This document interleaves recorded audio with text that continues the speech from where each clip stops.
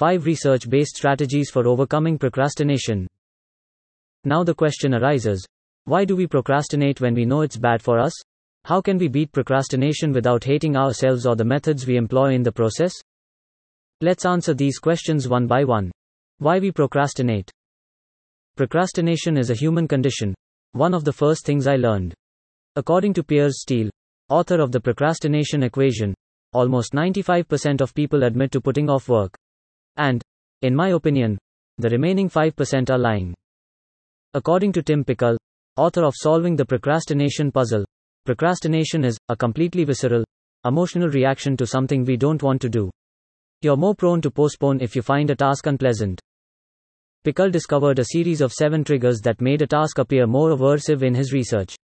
Consider a task you're putting off right now. It's likely the task has many, if not all, of the traits Pickle discovered to make a task procrastination worthy. Pickle discovered a series of 7 triggers that made a task appear more aversive in his research. Consider a task you're putting off right now. It's likely the task has many, if not all, of the traits Pickle discovered that make a task procrastination worthy.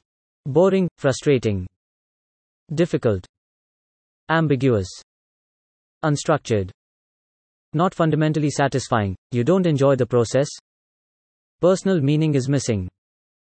Procrastination isn't logical on a physiological level. It's the result of the limbic system, the emotional half of your brain, coercing the prefrontal cortex, the reasonable, intellectual part of your brain. When you choose Facebook over work or opt to watch another episode of House of Cards when you get home, the logical portion of your brain gives up. Ways to overcome procrastination. However, there is a technique to give your rational brain the upper hand. When you notice a clash between logic and emotion coming up, resist the urge to procrastinate. Here are the most effective methods I've uncovered throughout my research. Reverse the causes of procrastination. Consider which of Pickle's 7 procrastination triggers is triggered by a dreaded activity. Then try to rethink the task to make the prospect of accomplishing it more appealing. Consider preparing a quarterly report. If you find this tedious, make it a game by seeing how many words you can churn out in a 20-minute period. Create a procedure that lays down the exact steps you and your team should follow each month to complete a work task if you find it confusing and unstructured. Work within your resistance level. Let's imagine you have a large amount of research to go through for a pending project. Consider how much effort you put into activity on a sliding scale to determine your resistance level. Could you, for example, devote an hour to reading? No. That historical period still appears to be awful. 30 minutes, perhaps? Reduce the time until you reach a point where you are no longer resistant to the task, and then complete it. To get started, do something, anything. It's simpler to stick with activity once you've gotten over the initial hurdle of getting started. That's because procrastination-inducing chores are rarely as dreadful as we imagine.